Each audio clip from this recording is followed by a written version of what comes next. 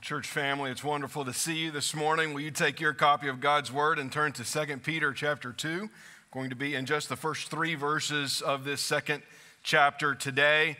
Before we begin, I would like to wish all of the mothers in the room a very happy Mother's Day. We are grateful for you. Thank you for all of the things that you do, not only for your own children, whether they're in your home or grown, but just women of our church. Thank you for the way that you so faithfully serve in our congregation. I am grateful for the godly women of Nansemond River Baptist Church who are a blessing to me, who are a blessing in so many ways to our congregation. So happy Mother's Day to you. If this is your first Mother's Day here with us, or maybe even today is your first day here, maybe you are expecting to hear a Mother's Day sermon. You won't. I don't preach Mother's Day sermons. I did one time, and it was when we were preaching through Proverbs. I coordinated it to preach Proverbs 31, which is about godly womanhood. But the Lord, I think with somewhat of a sense of humor, oftentimes in my preaching calendar will have me preach on some of the more difficult topics in Scripture on Mother's Day. And I think today is, again, one of those days as we're going to take up the subject of false teachers within the church today. And so, so mothers, we are grateful for you. Thank you for all that you do in your families and in our church. And I hope you're not a false teacher, which I don't believe the women in this church certainly are. So this isn't right. This is why I preach verse by verse through books of the Bible, because you can't say, oh, you picked this just for Mother's Day. No, I didn't. All right? Would you stand with me as we honor the reading of God's Word this morning? Slowing down a little bit here in our series in 2 Peter, because this becomes a defining sermon really for the rest of the chapter as Peter now turns his attention to the great threat within the churches of Asia Minor to whom he is writing here, which is false teachers within the body. Peter says, "But false prophets also arose among the people, just as there will be false teachers among you, who will secretly bring in destructive heresies, even denying the master who bought them, bringing upon themselves swift destruction. And many will follow their sensuality, and because of them the way of truth will be blasphemed. And in their greed they will exploit you with false words. Their condemnation from long ago is not idle, and their destruction is not asleep." Let's pray together. Father, we begin today by thanking you for the gathered church of God, and specifically on this day, thanking you for the women of Nansemond River Baptist Church, the many ways in which they rise up to bless our congregation, the encouragement that they provide, the wisdom that they provide, the example of godliness that they provide. Thank you, God, for all that you do through the mothers of our church. Father, as we turn our attention to your word and to the warning against false teachers, which is an ever-present warning for the church, would you help us to be mindful? Would you guard us from labeling someone a false teacher who is not? But would you also guard us from embracing destructive teachings that seek by the power of the enemy to lead the church of God astray? We ask in Christ's name. Amen. You may be seated. This morning's sermon is very simple, really. Beware of false teachers. From the outset, I believe I need to define that term. I need to help us to understand what is and isn't a false teacher. The sermon is going to help us determine what is a false teacher. But before I use that word, 600 times this morning, I do want us to be able to understand who I'm not talking about. Because you may walk away from here thinking, if I don't tell you who I'm not talking about, thinking that I'm talking about someone or a group of people or a denomination of churches that I'm really not speaking of. Let's just think about what Peter has done so far so we'll kind of understand what he's doing here. Peter has called the churches that he's writing to persevere, to a life of perseverance in Christ, to persevere to the end, to follow Jesus to the end of their lives. And he has promised to them in the middle of chapter 1 that he's going to help them to do that. And part of the way Peter helps them to do that is by writing this second letter to them. Then he turns his attention to Scripture and tells them that of the inspiration and authority and inerrancy, meaning the truth of God's word, that God's word is truthful and trustworthy and worthy of being followed. All of this really setting up the idea that he's going to argue in the body here now of his letter that false teachers present a significant danger in the church. And not only their church, but in the church throughout the centuries. But knowing what Peter has addressed in chapter 1 helps us to understand who he is talking about in chapter 2. So let me be clear. False teachers are not those with whom we have second or third order doctrinal disagreements. Now, we often will talk about first, second, and third order doctrines here. At the end of the service today, I'm going to teach Connect class to those who would like to know more information about our church. And in that first Connect class, I talk about the order of doctrine, that some doctrines are more important than the others. Second order doctrines are those that kind of define who we are as Baptists, who we are as Nansemond River Baptist Church. Third order doctrines are things that we can disagree on and still sit in the same pews and go to the same small group and be a part of the same congregation together. But first order doctrines are something completely different. That's more of what Peter has in mind here. So we're not calling churches who may do some things, who may believe certain things differently than us, heretical or false teacher churches. I'm also not saying that false teachers are those with whom we have different convictional freedoms or restrictions. There are certainly people that practice Christian freedom in different ways than I may practice my Christian freedom, and I may practice my Christian freedom in different ways than you practice yours. But things that the Scripture gives us freedom on doesn't make one person a false teacher over another. False teachers are not those with whom we have different liturgical practices, meaning the way that we actually structure our churches and participate in the ordinances together and organize the Lord's Day worship. Those who are false teachers are not those with whom we have secular political disagreements. Now, there will be one or two caveats to that, and I'm going to make mention of those. And it's going to be impossible for me to preach this sermon without dealing with some of the false teaching of our own day. But in the main, we're not talking about Republicans and Democrats and independents today. We're talking about people who Peter will say have departed from the faith, are teaching heresy.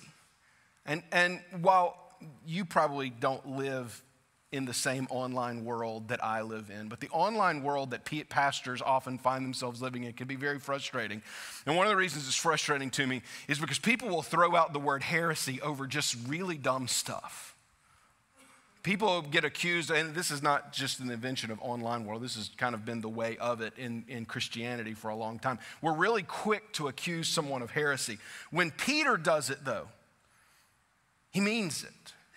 That these are people who are teaching things contrary to the gospel of Jesus Christ, that are leading people not only just astray in that their practices are somewhat wrong and in contrary to Scripture, but these are false teachers who are teaching a gospel that are leading people to hell. That is how we must understand the heresies of the false teachers of Peter's day, and it must be how we understand false teachers of our days. It's the main idea of our sermon this morning. Believers must be aware of false teachers that will seek to lead them astray. This morning is a sermon calling you to awareness. It is a sermon saying, church, we must be on guard. Because there are those, as there have been throughout the generations, there are those in our generation who will seek to lead the church into damnable heresy. And we must be on guard. This is not a new problem. but it is a problem. And it is one that will not go away until the Lord Jesus himself returns, which, by the way, was one of the heresies that was being taught in Peter's day. So let's look at what he has to say here about being aware of false teachers. The first, the ongoing presence of false teachers. Look at verse 1 with me, just the first part. But false prophets also arose among the people, just as there will be false teachers among you. Now, Peter talks about two different groups of people that he calls false. One is false prophets, the other is false teachers. There's not really a reason to delineate the difference between the two other than Peter is looking back on false prophets and is looking in the current day upon false teachers. So we don't need to think that in one category is a false prophet and another category is the false teacher, other than Peter's just helping his readers to see that he's looking backwards on a group of people and saying, just as it was then, so it is now.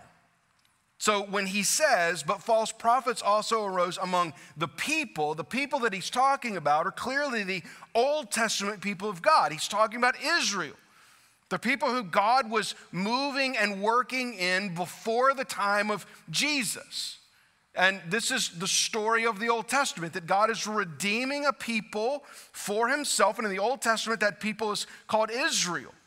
And that God is working. And as God was working to redeem a people in the Old Testament, there arose from generation to generation false prophets that sought to lead the people astray. Now, there's lots of examples about this, but I want to use one that just shows the urgency of recognizing who these people are. One of the clearest places that we see the rise of false teachers in the prophetic word is in the Old Testament book of Jeremiah. Jeremiah is a long prophetic book. Jeremiah is writing to the southern kingdom of Judah, where the temple is in Jerusalem, and he is pronouncing the word of the Lord that because of the teachings and actions of the people, God is going to bring destruction upon Jerusalem and take the people of Judah into captivity, into foreign nations. And in several places, one of them being Jeremiah 23, he specifically addresses the false prophets of the day. Listen to what he says. This is just a selection of verses from Jeremiah 23. Really, the whole chapter is about this subject. He says, "Woe to the shepherds who destroy and scatter the sheep of my pasture, declares the Lord.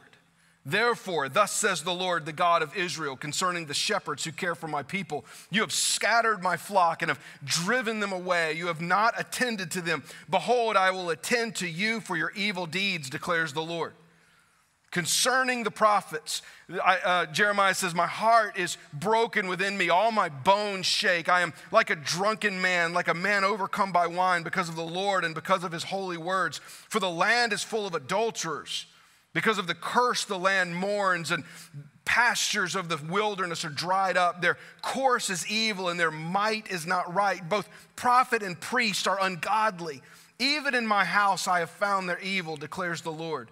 Thus says the Lord of hosts, do not listen to the words of the prophets who prophesy to you, filling you with vain hopes. They speak visions of their own minds, not from the mouth of the Lord. They say continually to those who despise the word of the Lord, it shall be well with you. And to everyone who stubbornly follows his own heart, they say, no disaster shall come upon you.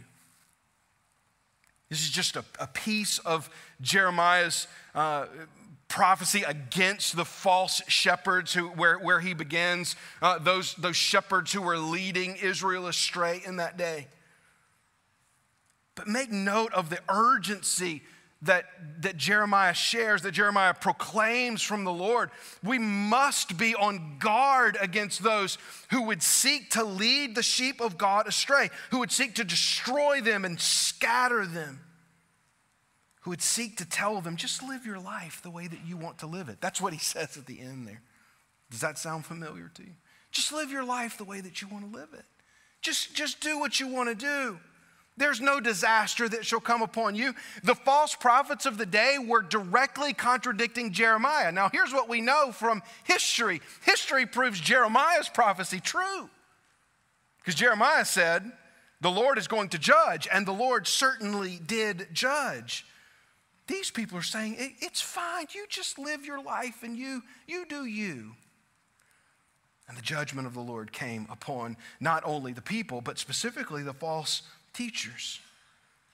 Not only in the Old Testament, but within the New Testament, that Peter looks back on them and then looks in his own day and recognizes that false teaching was creeping into the New Testament church. Now, it did this in stages. But what we see as we look at the writings of the New Testament church is nearly every late New Testament epistle, meaning the epistles written after, let's say, around 55 or 60 AD. So within the moving towards the second generation of church leaders. Nearly every one of those New Testament letters deals with the subject of false teaching. Paul, for instance, warned the Ephesian elders about false teachers in Acts 18 as he was ending his third missionary journey. He wrote to multiple churches about it. Pastor Chris read this morning from one of them. He wrote to his pastoral proteges, Timothy and Titus, about this subject. Peter chooses here in his kind of farewell letter to the churches to deal with false teachers. This was a major subject of late New Testament writings. But Jesus even warned us of this.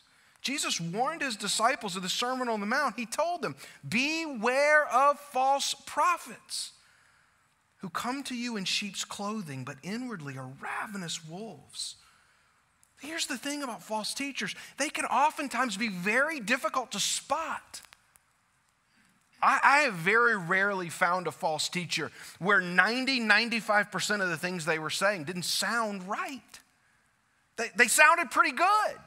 And there's a reason for this, right? There's a reason that it sounds pretty good is because it's a really good way of sucking in people, particularly people who aren't very grounded in their faith. They know some Christian things. Maybe they've even come to faith in Christ, but they really aren't, they haven't fully developed as they should. They've not grown in the way that they should. And what happens is these wolves that look like sheep end up having other sheep follow them away. And Jesus warns and says, watch out, because these are actually ravenous wolves. They can be difficult to spot. They look, sound, smell like sheep. They may even say some of the same things that the shepherds, good shepherds, are saying. But ultimately, they're false prophets. Listen to how Paul warns about them. In 2 Corinthians chapter 11, he says, "And what am I doing? I will continue to do in order to undermine the claim of those who would like to claim that in their boasted mission they work on the same terms as we do. For such men are false apostles, deceitful workmen, disguising themselves as apostles of Christ. And no wonder, for even Satan disguises himself as an angel of light. So it is no surprise if his servants also disguise themselves as servants of righteousness. Their end will correspond to their deeds." Paul, who does not mince words, clearly labels false teachers. Here he calls them false apostles. It's the same thing. False prophets, false apostles, false teachers. These are wolves in sheep clothing that are seeking to lead the church of God astray. And notice what he says in 2 Corinthians 11, that these people are servants of Satan. These are servants of the enemy. These are enemies of the church of God. These aren't people with minor differences with us. These aren't people that are practicing things somewhat differently than us, that are affecting the gospel. These are people who are seeking to tell the church that good is evil and evil is good. These are people who are seeking to tell the church that all is well in your life, that destruction is not coming upon you unless you. These are people that are directly contradicting the gospel. And there is a great warning here, both from the Old and the New Testament, both from the mouth of Jesus and the apostles. We must be on guard. Look back with me in verse 1. He's now going to talk about their work. He says, "Who secretly bring in destructive heresies, even to denying the master who bought them." There's a couple of things here that we see about these false teachers as Peter begins to describe their work to us. The first is that false teachers are those who teach contrary to the gospel. That's what he means when he says destructive heresies. Literally, it would read heresies that lead to destruction. Now, what is destruction? Destruction is damnation. Destruction is eternal separation from God. That's what's being described here. That's the ultimate destination that we're going to see for the false teachers. But their heresies lead to this destruction. So their heresies are leading people, not true followers of Jesus, mind you, but people who may look like followers of Jesus. Again, this is tied to what Peter is writing about perseverance, that we are called to persevere to the end, and that there will be some people who may look Christian and sound Christian and do some Christian things that aren't actually Christians. And in that, these false teachers find their prey and begin to lead them astray, lead them towards heresies that lead towards destruction. These are divisive. That word heresy there can mean divisive. It could be that what Paul is writing about here, this is at least a possibility, what Peter is writing about here, is at least a possibility that there wasn't just one heretical thought within the churches of Asia Minor that he's writing to, but that there were multiple, that camps are starting to form. What Peter could be describing here is what we are starting to experience, I think, even in our own culture, even within Christianity over the last decade or so, and that is distinct tribalism, where every other group is calling the other one heretical, some of which are. But there's this divisiveness. These heresies are divisive, and many of them are ultimately leading people to destruction. The second thing we see, though, and this is very defining for who these people are and what they were teaching, is that these false teachers are those who are denying Jesus as Lord. He says they even deny the master who bought them. Now, what does that mean? Let's just speak clearly about what Peter is describing here. When he says they deny the master who bought them, that word bought is the word redeemed. And the most common use of that word in the day wasn't a religious idea, it was a marketplace idea. That a master would go to the marketplace and purchase a bond servant. Purchase someone to come then serve within their household. And that bond servant's allegiance was fully expected to be towards that master. And so Peter uses this regular practice of the day to describe the Christian life. That when we are redeemed, when we are bought, as Scripture says, out of our sin, we're bought out of destruction and into Christ's righteousness and into the kingdom of God, we now have a new master. And what we then do is we follow that master. Our full allegiance is now towards that master, but not those who are false teachers within the church. They are denying the master who bought them. Now, some of you will say, wait a second, Peter says that Jesus bought them. If Jesus bought them, then these are just Christians who are going astray. No, these are people claiming to be Christians. Make no mistake, don't get lost in the grammar here. Make no mistake of what Peter is saying. Peter is not ascribing Christianity to the false teachers. They may look and sound like that, but these are wolves in sheep's clothing.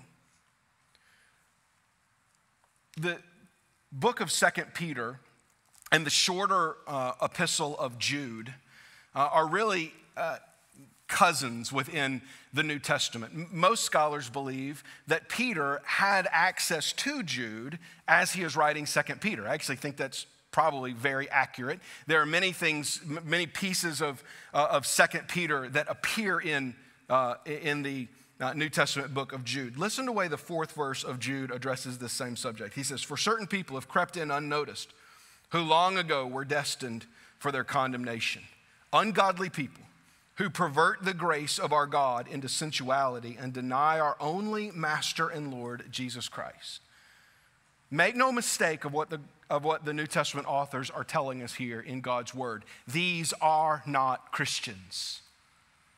They may be among us. They may look like us. They may talk like us, but they're wolves in sheep's clothing. These false teachers were refusing to live as if their master commands, or refused to live the way their master commands them to live, and were telling others they no longer needed to do so either. They were denying Jesus as Lord and were telling other people, again, you, just same thing they were saying in the Old Testament, you just do you. Don't worry about following Jesus. These were people seeking to lead others astray. And what happens? Bringing upon themselves swift destruction, we're told at the end of that verse. In Matthew 7, when Jesus talks about the wolves in sheep's clothing, he continues and says this, you will recognize them by their fruits. Are grapes gathered from thorn bushes or figs from thistles? So every healthy tree bears good fruit, but the diseased tree bears bad fruit. A healthy tree cannot bear bad fruit, nor can a diseased tree bear good fruit. Every tree that does not bear good fruit is cut down and thrown into the fire. Thus you will recognize them by their fruit. These wolves in sheep's clothing are bound for destruction. And those that they lead astray, follow them into destruction. This is why the warning to beware of false teachers is so important in Peter's day and still in ours. Now, the heresies may be different. And this is what can make it difficult for us, is that from one generation to the next, the deception of the false teachers change a little bit. It matches oftentimes what's happening in culture. It matches oftentimes what's happening in philosophical thought. It matches what's happening within the world, even of academia. By the way, academia was a thing in his day. We didn't create that, right? It's been around a really, really long time. And false teaching will tend to follow these worldly patterns, but they always trace themselves back to some of these same roots. Now, a couple of the roots we've still not dealt with, but two of them we've already seen here, that the teaching is contrary to the gospel and it denies Jesus Christ as Lord. And there are many heresies today that are being embraced by so-called churches in our land that are leading people to destruction. And don't for a minute just think that it's coming from one direction. As a conservative evangelical church, it's easy for me to look towards theological liberalism and say these people are all the problem. And by the way, they're a problem. And there is definitely a line that is crossed that is no longer preaching the gospel. There is a line people cross as they move towards theological liberalism that departs from the Christian faith. Godless teachings that seek to separate people and say that some are worse than others based on the color of their skin. That seek to tell people that they were born in a certain sin, and not only were they born in that sin, as the gospel would and the Bible would certainly affirm, but it is okay for them to stay in that sin and even to openly embrace and practice that sin within the people of God. These are destructive heresies, but they are not nearly the only ones. And probably not the ones that most in our church would be drawn towards. But there are certainly heresies on our right flank as well. Those that would seek to tie adherence to the gospel to some sort of nationalistic call. That we would tie being a Christian to being an American, and being an American to being a Christian, and being unable to separate those two things, and thinking that somehow makes us better than people who are born elsewhere. Listen, all of this denies the gospel of Jesus Christ. All of this ends up seeking and serving another master. There are people that are publishing Bibles. I'm going to just keep punching right for a minute. There are people that are publishing Bibles now with the Constitution of the United States in it. Now, you may think the Constitution of the United States is a great thing. You think it's a pretty good governing document. But it does not belong in our Bibles. The Constitution of the United States is not Bible. And here's what that's doing. It is leading people astray. And you say, no, why are you punching right, not left? Well, because I know my audience. And I'm going to come back to the left here in a minute. But I would do you a disservice if I said that my sermon is going to call you to beware and not actually call you to beware. So beware, because for all time, false teachers have sought to lead the people of God astray. Number two, the temptation to follow gospel-tarnishing false teachers. You may sit here today and think, this isn't a problem for me. I'm all good. No, listen to me. The minute you think that, it's the minute you're led astray, because their message is tempting. Hear me.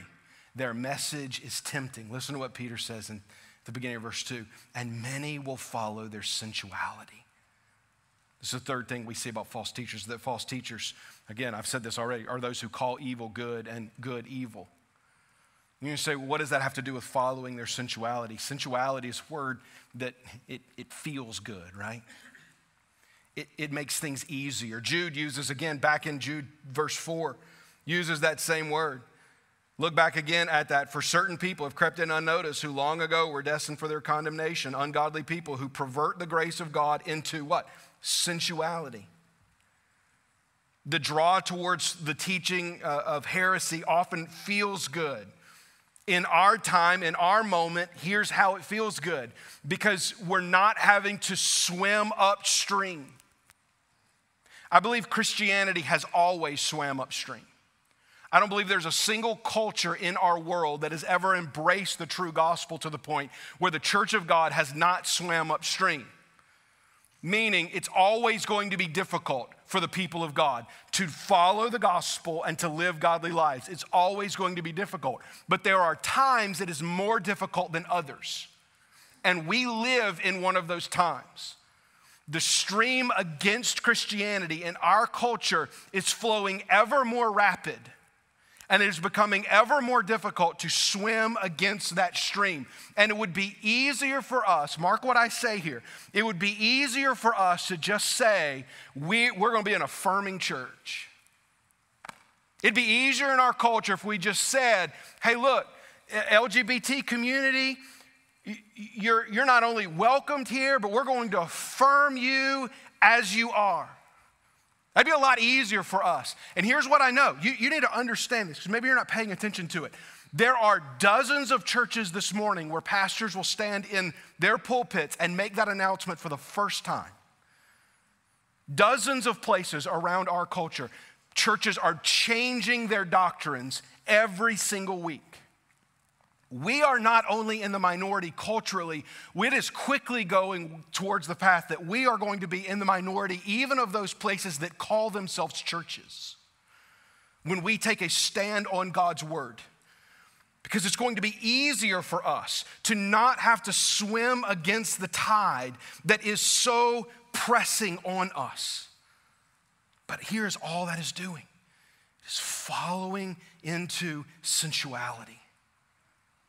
Listen to the way Paul ties this idea of, because you may say, wait, why are we picking on that? Well, I'm trying to show you some of these things. But this is a primary theme of false teaching in Scripture. It's the way Paul addresses it in 1 Corinthians chapter 6. In the context of false teaching, okay, he says, do you not know that your bodies are members of Christ? Shall I then take the members of Christ and make them members of a prostitute? Never. Or do you not know that he who is joined to a prostitute becomes one body with her? For as it is written, the two will become one flesh. But he who is joined to the Lord becomes one spirit with him. Flee from sexual immorality. Every other sin a person commits is outside the body, but the sexually immoral person sins against his own body. Or do you not know that your body is a temple of the Holy Spirit within you, whom you have from God? You are not your own, for you were bought with a price. So glorify God in your body. There in Corinth, just as it was in the churches of Asia Minor that Peter is writing to, there were false teachers that rose up and said, do what feels good.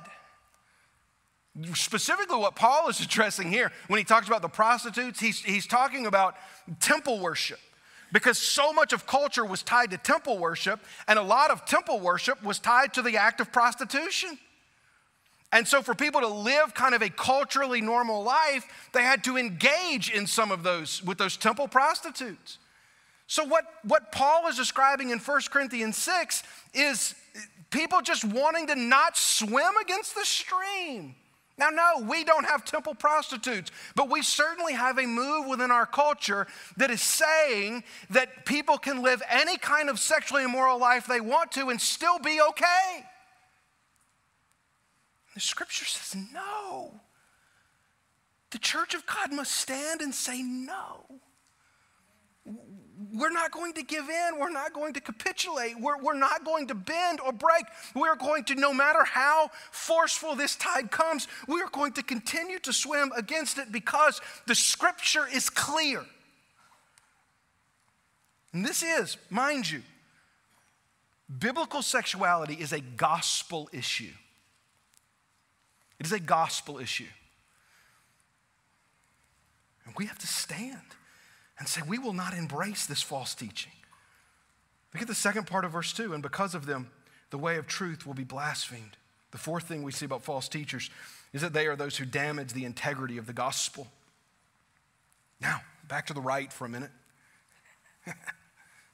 Because Paul goes to the right. Paul punches right too. In Romans chapter 2, Paul addresses those who think that they can be right with God by having it all together. They think they can be right with God because the way they dress is right, the way they talk is right, the way they treat people is right, everything the food that they eat is right, that everything that they do is right. And because everything they do is right, that they're right with God. And Paul addresses those people in Romans chapter 2. And so he kind of looks right? He looks towards this group of legalists, and here's what he says to them. He says his concluding thought as he writes to them is this: the name of God is blasphemed among the Gentiles because of you. So equally damaging for the church are these people that want to pile on rule after rule and say, well, to really be a Christian, you got to do this. To really be a Christian, you got to do this. To really be a Christian, you got to be in our church doing this thing at this hour, at this time. And unless you do all of these things, then you're not actually. And here's what he says. He says, the name of God is blasphemy among the Gentiles because of you. Now on both sides. When the way of truth that Peter writes about here, this is the gospel. When the gospel is denied, whether it's from the left or the right, when the gospel is denied, it is blasphemed in the world. The name of God is blasphemed among the world. When we take God's gospel, when false teachers take God's gospel and twist it to their own desires, it's blasphemy against God. Verse 3. And in their greed, they will exploit you with their false words. The fifth thing we see about false teachers is that they are those who seek to profit off their twisted message. False teachers always have something to gain from their teaching. It's not always lucrative, it's not always financial, but it very often is. And it very often is in our day. You see, our problems aren't only left and right. Sometimes our problems are really hard to define. Sometimes false teachers aren't easily categorized in the political language that we so often use, but you should be able to identify these people. When they're on television or the internet asking you for money to buy them a new airplane, you should recognize them for who they are. When they profit to an obscene level by leading people astray, by promising people things that the gospel does not promise. This is, by the way, the biggest issue with the prosperity gospel in our culture today, is it promises things the gospel doesn't promise. And it weighs people down, not in a legalistic sense, but it weighs people down because what they tell them is untrue. They say, if you're sick, it's because you don't have enough faith. If you don't have enough money, it's because you don't have enough faith. And then they point to themselves and say, see, I'm the example. I've got, a $50 million house and 3 airplanes because of my faith. There's no gospel in that. What are they? They're false teachers who are greedy, seeking to exploit people. At the end of Romans, Paul warns about these people there as well. He says, I appeal to you, brothers, to watch out for those who cause division and create obstacles contrary to the doctrines that you have been taught. Avoid them, for such persons do not serve our Lord Christ, but their own appetites. And by smooth talk and flattery, they deceive the hearts of the naive. False teachers will always have something to gain. And again, it's not always financial. Sometimes it's just notoriety. Sometimes they just want to be known as this, as the prophet, or the loud voice, or the one that everybody's listening to. They want to be known as the influencer. And sometimes they just want an airplane. But we have to be on guard for people that are proclaiming things, seeking their own gain. I'm always leery of anybody seeking to build a following. And we should too. Finally, the ensured end of all false teachers. He ends verse 3, their condemnation from long ago is not idle, and their destruction is not asleep. I'm going to pick up here next week. We're going to talk more about the condemnation from long ago. Peter's going to transition his argument. And so I'm going to save verses 4 and on until next week, and we're going to kind of come back and talk about what their condemnation was long ago. But I wanted to end here intentionally, just so we can understand that what he says at the end of verse 1 is also what he is saying at the end of verse 3. The end of verse 1, he says, bringing upon themselves swift destruction. The end of verse 3, he says, their condemnation from long ago is not idle, and the destruction is not asleep. Know this, false teachers will not prevail. They will not prevail. Unless they repent and turn towards Jesus, their destruction is assured. And this is what Peter wants us to understand.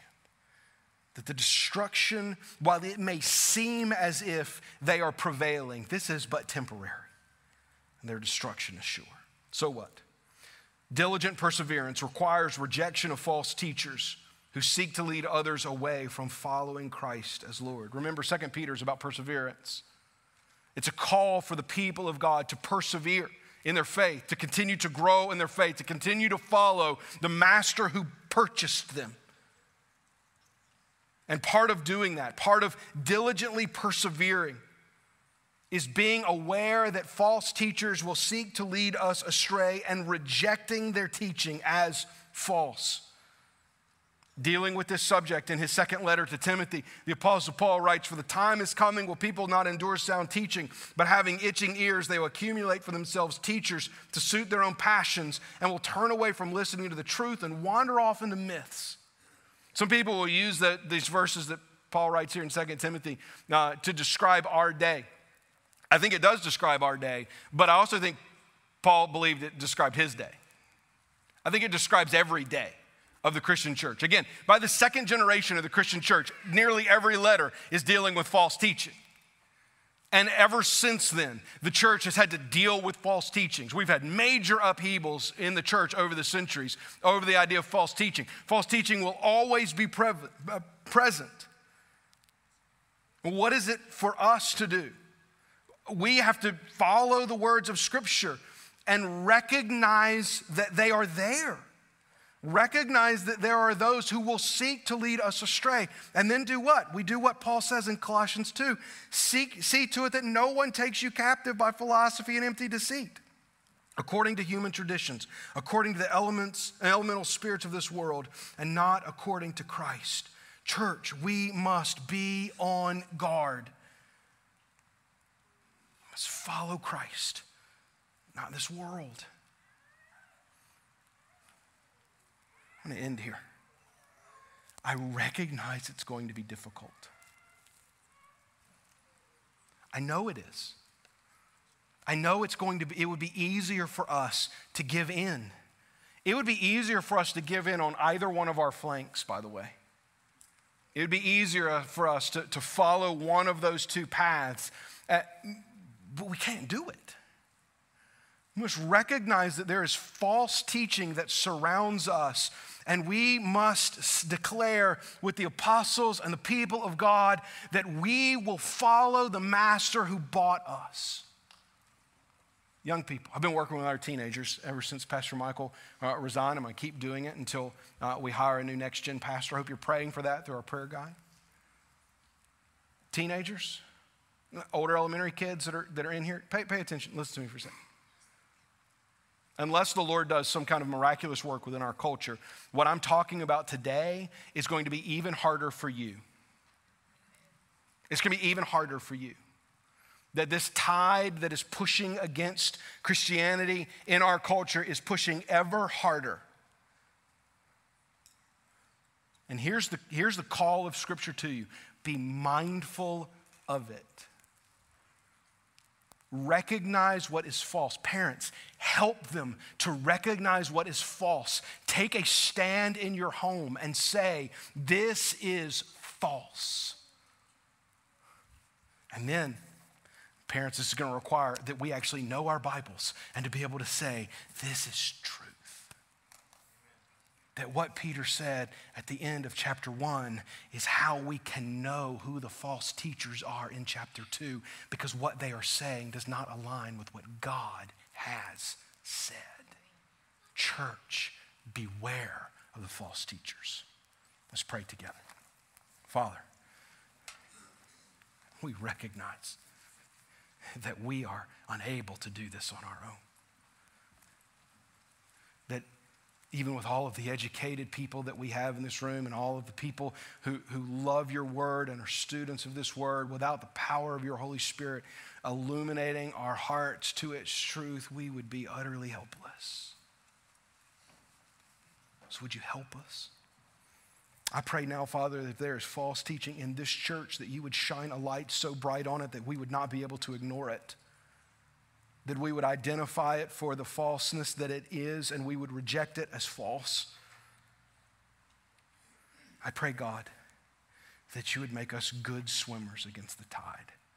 Not for the sake of being countercultural, but for the sake of the gospel of Jesus, which transforms our lives and helps us to follow the master who bought us, I pray.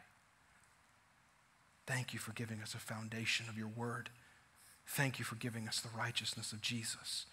May we walk in it, we pray. In Christ's name, amen. As have been most of the sermons and will be most of the sermons in 2 Peter, this is a sermon to Christians in the main idea and in the so what, specifically directed to believers. But we recognize there may be people who don't believe in Jesus in here today. Maybe you came with mom. Hear this call. There is truth.